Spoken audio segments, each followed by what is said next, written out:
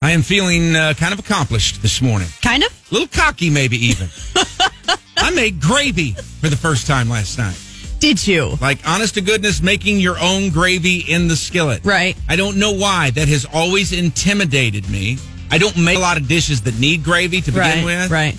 But it just seems like one of those things that I've heard people talk about screwing up, and it's like the simplest thing ever. It is. It really is. I did some pork chops in a crock pot, which were really good, by the way.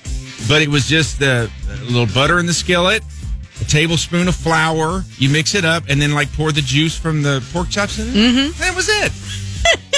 What's hard about that? Nothing. And It's just, I get it. Like, I think last time I made gravy, I was like, am I doing this right? I'm pretty sure this isn't right. Because there's like 3 ingredients, and it's that easy. It turned out good? It was good. I was like, why did this intimidate me so much? I don't know. It's funny. It was really good. At some point today or tomorrow, I'll get the recipe up. It's nothing fantastic. It was really good. Pork chops and it was some apples and onions in a crock pot. It was not life-changing by any means, but, anytime I cook something, I feel like it's a big deal. Right. But it was the gravy. The gravy getting done. Of everything. Just so excited about that.